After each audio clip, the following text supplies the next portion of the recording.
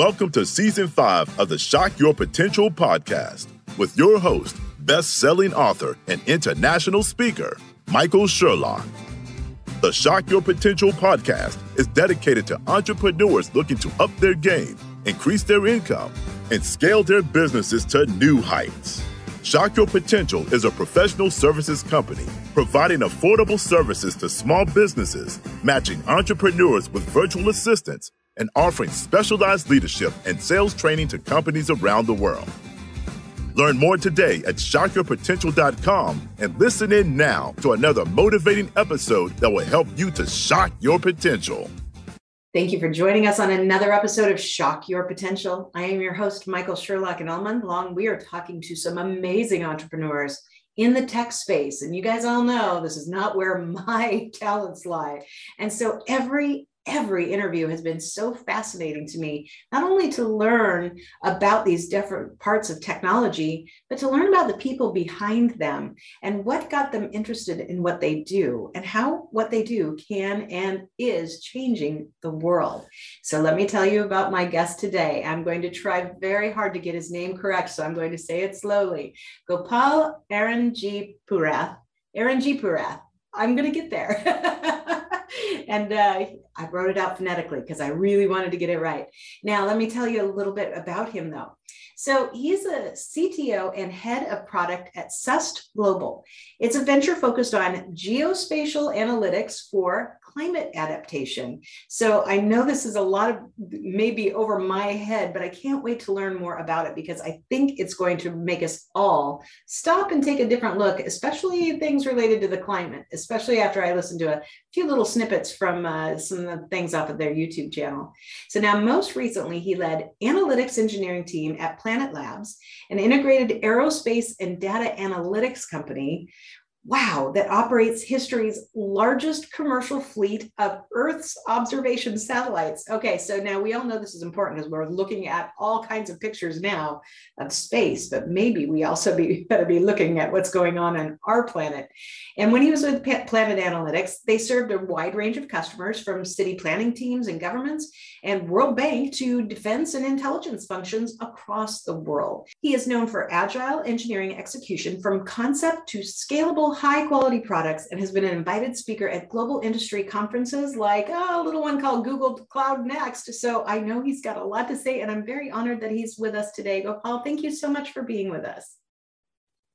Thank you. Pleasure to be here. You have an amazing background and obviously very, very talented. So I hit the highlights of what I could, read and understand on your bio. Tell us a little bit more in your own words about you, your business, and how what you guys do help us all to shock our now climate potential.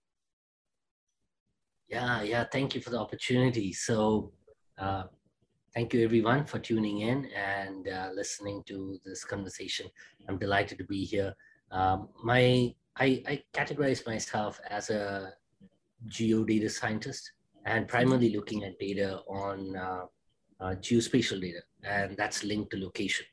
So as all of you are well aware, in the last 10 years has seen a remarkable turn in terms of the insights at our fingertips around our locations and where we are at. When we travel, we know insights around the locations we are at when we travel. So we've taken at Sust Global, my new venture, which we founded a little less than 2 years ago. We are enabling businesses to understand the impact of the changing climate to their holdings and to their financial bottom line. And to a great extent, we are in an era where there's growing awareness around climate. Today, more than ever, climate is part of the frontier narrative when it comes to the geopolitical landscape or when it comes to the financial regulatory landscape. In the last 3 years, we've seen increasing regulation from regulation and disclosure reporting frameworks emerge from teams like the Task Force for Climate-Related Disclosures, and more recently, the Securities and Exchange Commission with their climate guidance, which will be confirmed over the next couple of years. So it's an interesting time with awareness. However, despite all this chatter, the access to businesses to clean validated and trusted data around the changing climate at their asset locations which are spread across the world has been limited. And SUS Global intends to transform that and enable the ability across the economy towards using a shared set of commonly known primitives around climate data is been our mission to enable a net positive world. So I started my career in multimedia and have always worked in high data volume applications like video and video analytics. And then along the way, I got really inspired in pursuing a career more on environmental data because it was closer to home, living in San Francisco, where we had some pretty acute environmental challenges related to wildfires. And with my origins being in Kerala, India, where you saw 2 1 in 100-year floods in successive years, which statistically shouldn't be happening if they're categorized correctly. So that inspired me to start down exploring the data around the environment, bringing together observations of activity, human activity, and climate-related impacts from wildfires, cyclones, floods, along with the forward-looking predicted capability, which is what you get from frontier climate models, and enabling a shared understanding across the financial services ecosystem in terms of the impacts of the changing climate. It's, gosh, so many things. I just took a ton of notes. I don't know even where I want to start with my first question. So I'm going to ask a question that might be very silly, but that's okay. As I'm seeing that, number one, the world is paying more attention now. We are paying more attention to the changes in climate, the impacts. We can't help but see, especially with things like wildfire. In fact, a couple of years ago, my husband and I drove between Sacramento and Washington State. And we were kind of skirting some of the fires. Where we were driving, luckily we were not in imminent danger, but there were times where we're like, okay, those are big clouds of smoke up ahead. So you can see it. And I know that we all think it's important, and we know that there's things that we can do individually, but I'm kind of curious about some decisions businesses are making to try to say and I'm using my little air quotes, that they're trying to become carbon neutral or net zero or whatever the fancy terms are. Because, for instance, how can an airline truly become, how can they really have a positive impact when we know, I fly all the time, so I feel kind of guilty asking this question, but how can they actually make a difference in the climate? Can they? Because I know that you've got the data, but I don't really know how it's possible in some of those cases, unless they're buying other people's credits. Yeah. Great question. I feel like the impacts are multifold. And what I mean by that is there are some businesses that can look at the impacts of the changing climate to their holdings, which is more of the problem we saw, which is adaptation, and identifying mitigative measures to prevent that in the long term. And you got to also understand climate is as a global phenomenon. The changing climate doesn't affect just one person in a specific way. It affects different people different ways. And the variability is across time and across space. And bringing that together as a shared understanding is important. And when it comes to aviation, I think it's more around jet fuel and efficiency across jet fuel, an area where I'm not an expert, but I'm beginning to see the awareness of people trying to look at their own carbon footprint. And that's where the dialogue kind of changes from, okay, when I look at my footprint, I'm looking at what is my impact on the changing climate. And then you're also able to assess what's the impact of the changing climate on you and your own operations over the course of time. So I think it comes down to, if it was an aviation company or an airline company, carbon credits are one way. They're trying to seek offsets towards being net zero or green. but they're also looking at internal operational measures to reduce emissions because that enables them to be more profitable in terms of the fewer credits that they need to buy. So Right. yeah, in a very low margin business like airlines, I think the creativity on the material side is going to triumph what impact they put or efforts they put on credit purchases. I love that word too, just creativity. Is it so when you, I don't know what kind of businesses, are using the data that you're coming up with. So maybe you can explain a little bit more about that. But I love the concept that really it's not just a good or bad or right or wrong business. It's about understanding, accepting, and then being committed to finding creative ways to find positive solutions. Yeah, I think that is paramount, and that goes into the kind of teams we are beginning to see who are using climate data creatively today. So there is an existing business around reporting that has existed for the last 10 years. It's seen the resurgence of new innovative talent and new entrants like ourselves. And the opportunity there is how can we make reporting more transparent, enable more granularity, and enable more ground truthing of what is put on paper in terms of disclosures across companies, across equities, across securities that are traded in public markets. The more creative avenues we are seeing is when as climate becomes mainstream in the dialogue on the geopolitical as well as the regional and the civic scales, you're beginning to see the desire in the public to invest in a climate conscious way. And that's where the market's still very new. Like to a great extent, it connects into the notion of conscious capitalism, which is elevating humans through business.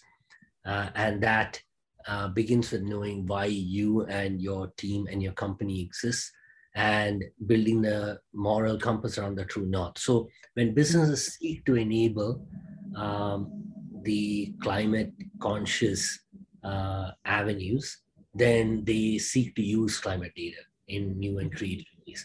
So one of them is around just the same way you have indices right now. We could envision a world in the future where there is a sustainable index where every which already exists in some forms, where every constituent of the index is graded very differently than just what the S&P 500 grades companies and constituents on. And the metrics there around sustainability, being climate positive, and having the right protective and mitigative measures to the changing climate. So that's one venue where we're beginning to see desire from the public and the public markets drive new creative solutions that are powered by climate data from solutions and data analytics companies like ours. I love it. And it really does. I love the idea of conscious capitalism that, we have a responsibility. You can still grow, be a profitable company. You can, you can go for world domination, but if you're going to do it and do it right, building your, like you said, a moral compass around your true north means taking these things seriously, not just for what you can do, but also being serious about recognizing the financial impact that it's going to have on your business, other business, the markets, because there's all those pieces will connect with each other. Yeah, exactly. And in that narrative, a big part of my learning over the last couple of years, which is kind of contrarian because everyone who works in climate thinks that oil and gas is just like bad and evil. And the big elephant in the room, one might call, is that we're all very dependent on that. There is no life without the consumption of oil and gas in most of the developed world today. And that when you look at the narrative of conscious capitalism around the changing climate, one needs to factor into the fact that the clean energy transition is still underway and it's in its early days. And any pragmatic solution that brings into account the changing climate needs to also account for the state of affairs today as we are on trajectory, rather than create conceptual designs of what things can look like, where there is the transition gap between where we're at today and what that ideal can be. And when you're building a business in particular, because we have a bunch of entrepreneurs who are listening to this, it's very important to know where we're at today as you look into your true north, and connecting those two worlds and being able to identify the conflicting demands of the present and the future are kind of what an entrepreneur has to figure out in this changing, in this fast-moving ecosystem. Yeah, absolutely. In fact, every business faces that in a number of issues, and where you want to be versus where you are it's not magic. You have to take the steps to get there, and you have to be realistic about what has to happen on the path. I love it. We're going to take a quick break. We are going to hear from our sponsor for the month, and we will be right back. Do you want to be a go-to expert that news reporters, anchors, and media producers turn to? Are you a media professional looking for credible, reliable, and timely guests? If you answered yes to either of those questions, then Shock Your Media Potential is for you.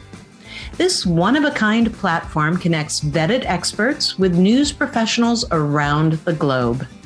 As a part of our launch celebration, you can participate for free in our Shock Your Media Potential virtual conference, running March 28th through April 1st.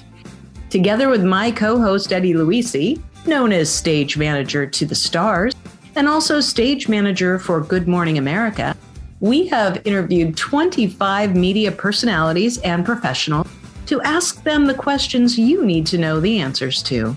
Like, how can I make myself more newsworthy? How do I best pitch a story? How do I get invited back again and again? And much more. Some of our guests are household names with exceptional on-camera careers. Others are award-winning directors, producers, camera operators, audio engineers, celebrity hair and makeup professionals, and so much more. To learn more about our platform and our conference today, go to shockyourmediapotential.com. And we are back with Gopal Aranjeeparath and with Sust Global. And I'm just fascinated. I'd like to go back to a statement that you made in the beginning and have you explain it a little bit more, because you were talking in the beginning about how access to data has been limited, data in particular to this topic, and how it's been limited. Why is that the case? Or, why are we just now starting to talk from more, we have certain data points, but this connection between the financial implications, the business impact, and the access to data, why has that been so limited prior? And where do you see this going in the future? Yeah, I feel like the genesis of that challenge comes back to the community. So there is a vibrant community of brilliant researchers who've been looking at climate-related and environmental impacts and climate-related impacts for the last several decades. However, you need to be living in that community or connected to the community to be able to understand that. Mm-hmm. And the other end, there's the financial ecosystem, which is largely derived on, which is built on top of instruments that are packaging securities in different ways and enabling investable instruments. And there's a gap between these two communities. So the community that understands climate and the community that wants to use climate but doesn't understand climate. So to a great extent, it's been the absence of effective translators towards not knowing. You don't need to know everything about the climate to be able to use it. Just like us, we don't know everything about the car's engine, but we drive the car and derive value and benefits from it. For those of you who drive, there's a similar analogy for those of you who don't. But that you get the point. So it's primarily it's a knowledge gap that has existed. And at Sust Global, we're trying to limit that in the venues that we serve. And it's going to be a generation before that's widely accepted and widely known. But the time is now for us to get more educated and aware about what climate actually is. Yeah, I just maybe, as you were talking about, the first thing that came to my mind was in the fall of 2020. So the last few years, my husband and I have talked about buying a place in Florida. And so, the pandemic hit, we actually just, got in the car, went down to my mother-in-law's condo and stayed there for four months in Florida. So we were looking at houses that were on the water. And it was really interesting because by the time we really, all of a sudden the pricing of housing was going crazy and, it's up like 40% than where it was. And that's the first time I actually we couldn't find, what we were looking for. It was just getting too expensive for what we wanted to pay. And all of a sudden I watched this show talking about, the impact on the rising sea levels in Florida. And I thought, oh my gosh, there I could actually put the number to the impact. Like if you already buy a house 40% higher than it was in 2020, and within 30 years, it's probably going to be at least at the water level. That's a problem. That's a problem with the value of the home you bought. And all of a sudden I said, maybe we don't want to buy a home in Florida anymore. Yeah. And I do believe that that's a very, very timely analogy, a timely example, because in real estate, the thinking is natively longer term from the consumer side. It's probably not long term when it comes to securities traders, but when it comes to when you're the holder of the asset, you have to think a little longer term because you're not buying and moving in months. You're buying and stay there for like years and maybe decades. So the hazards that you mentioned, like rising sea level rise, which are a direct effect of global warming and glacier melt, are very relevant. And I would say another dimension people are realizing now, but the awareness has been relatively slow to build up, is water supply and water scarcity. Now, for example, I recently came across a very well articulated blog on the movement of reckoning around the federal warning around the Colorado River water supply and the cuts expected from that. So the Colorado River's reservoirs have diminished significantly, where these kind of cuts are going to be important. And there are 7 states that connect into it. So there are 7 states that derive water from the Colorado River. That includes Colorado, California, Arizona, a beautiful state of Wyoming, all of which have like a tremendous amount of biodiversity, but also a huge amount of human population. And they're the ones who are going to be affected by the limitation in the water reservoirs in this location.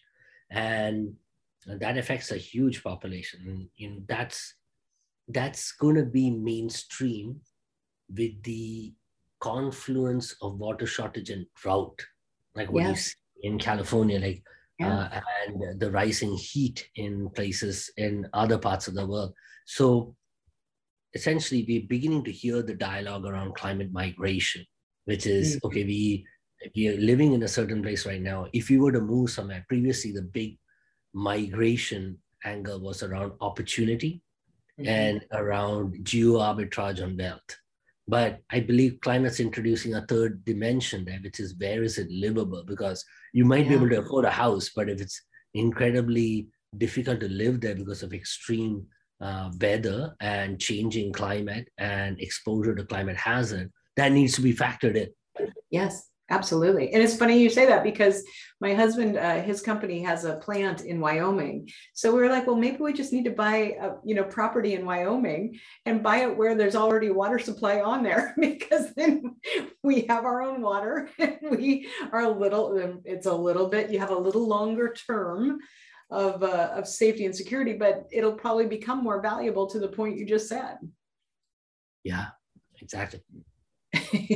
And those are all important things for us to think about. And I love the fact that you're talking about things that we all know are going on, but if we stop and ask ourselves questions, whether it's with our businesses, with our own purchases, with our own actions as individuals, then maybe we will take a longer term perspective on what is this, how is this going to impact us, my community, our world?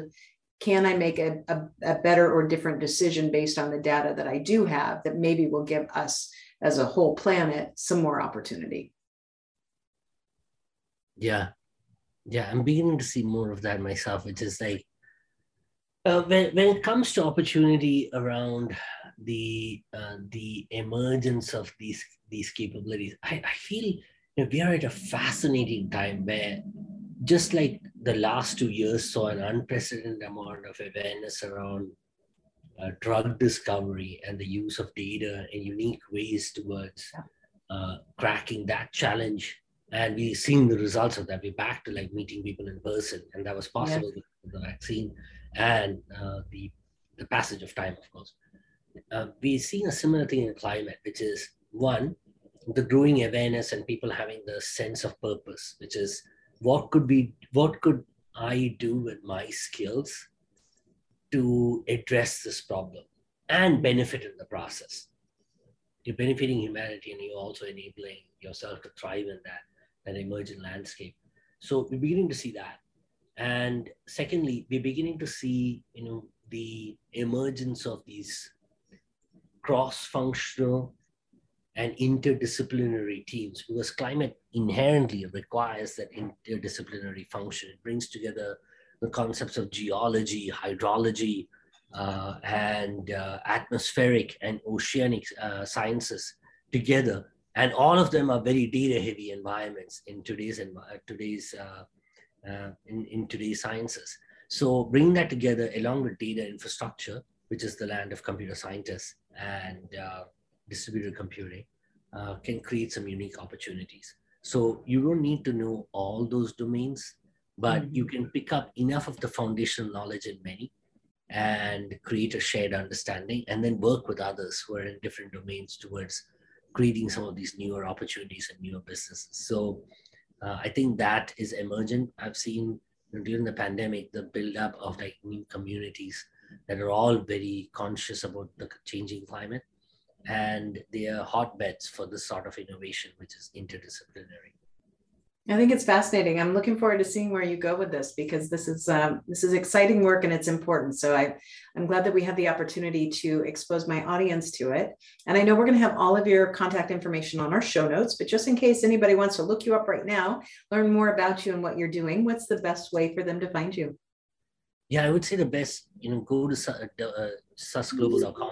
And there's a lot of information there on what we're doing. We're also organizing a few workshops on climate data. Great place for you to get onboarded on our technology and our data sets, and get onto our freemium package and start exploring how climate data can help your business.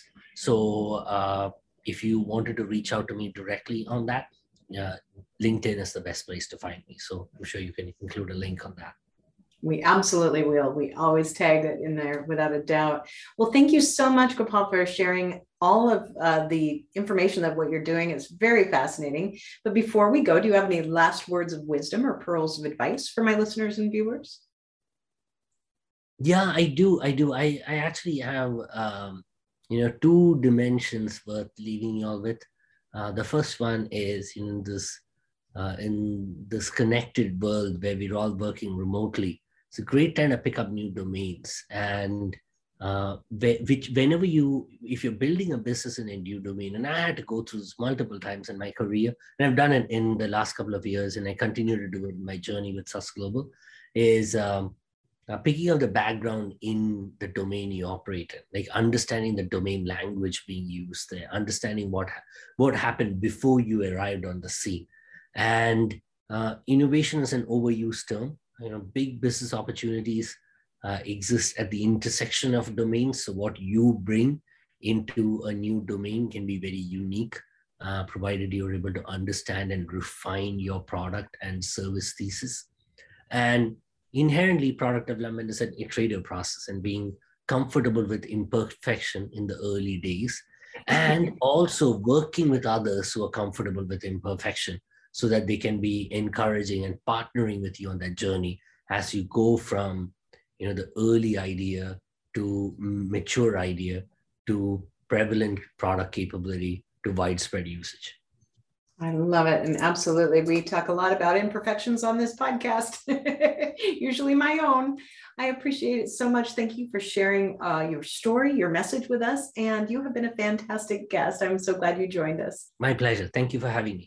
Thank you for joining us on another episode of the Shock Your Potential podcast. Learn more about us today at shockyourpotential.com. including details on Michael's 2 best-selling books. Tell Me More: How to Ask the Right Questions and Get the Most Out of Your Employees, and Sales Mixology: Why the Most Potent Sales and Customer Experiences Follow a Recipe for Success. And as always, don't forget to subscribe, rate, and like us today.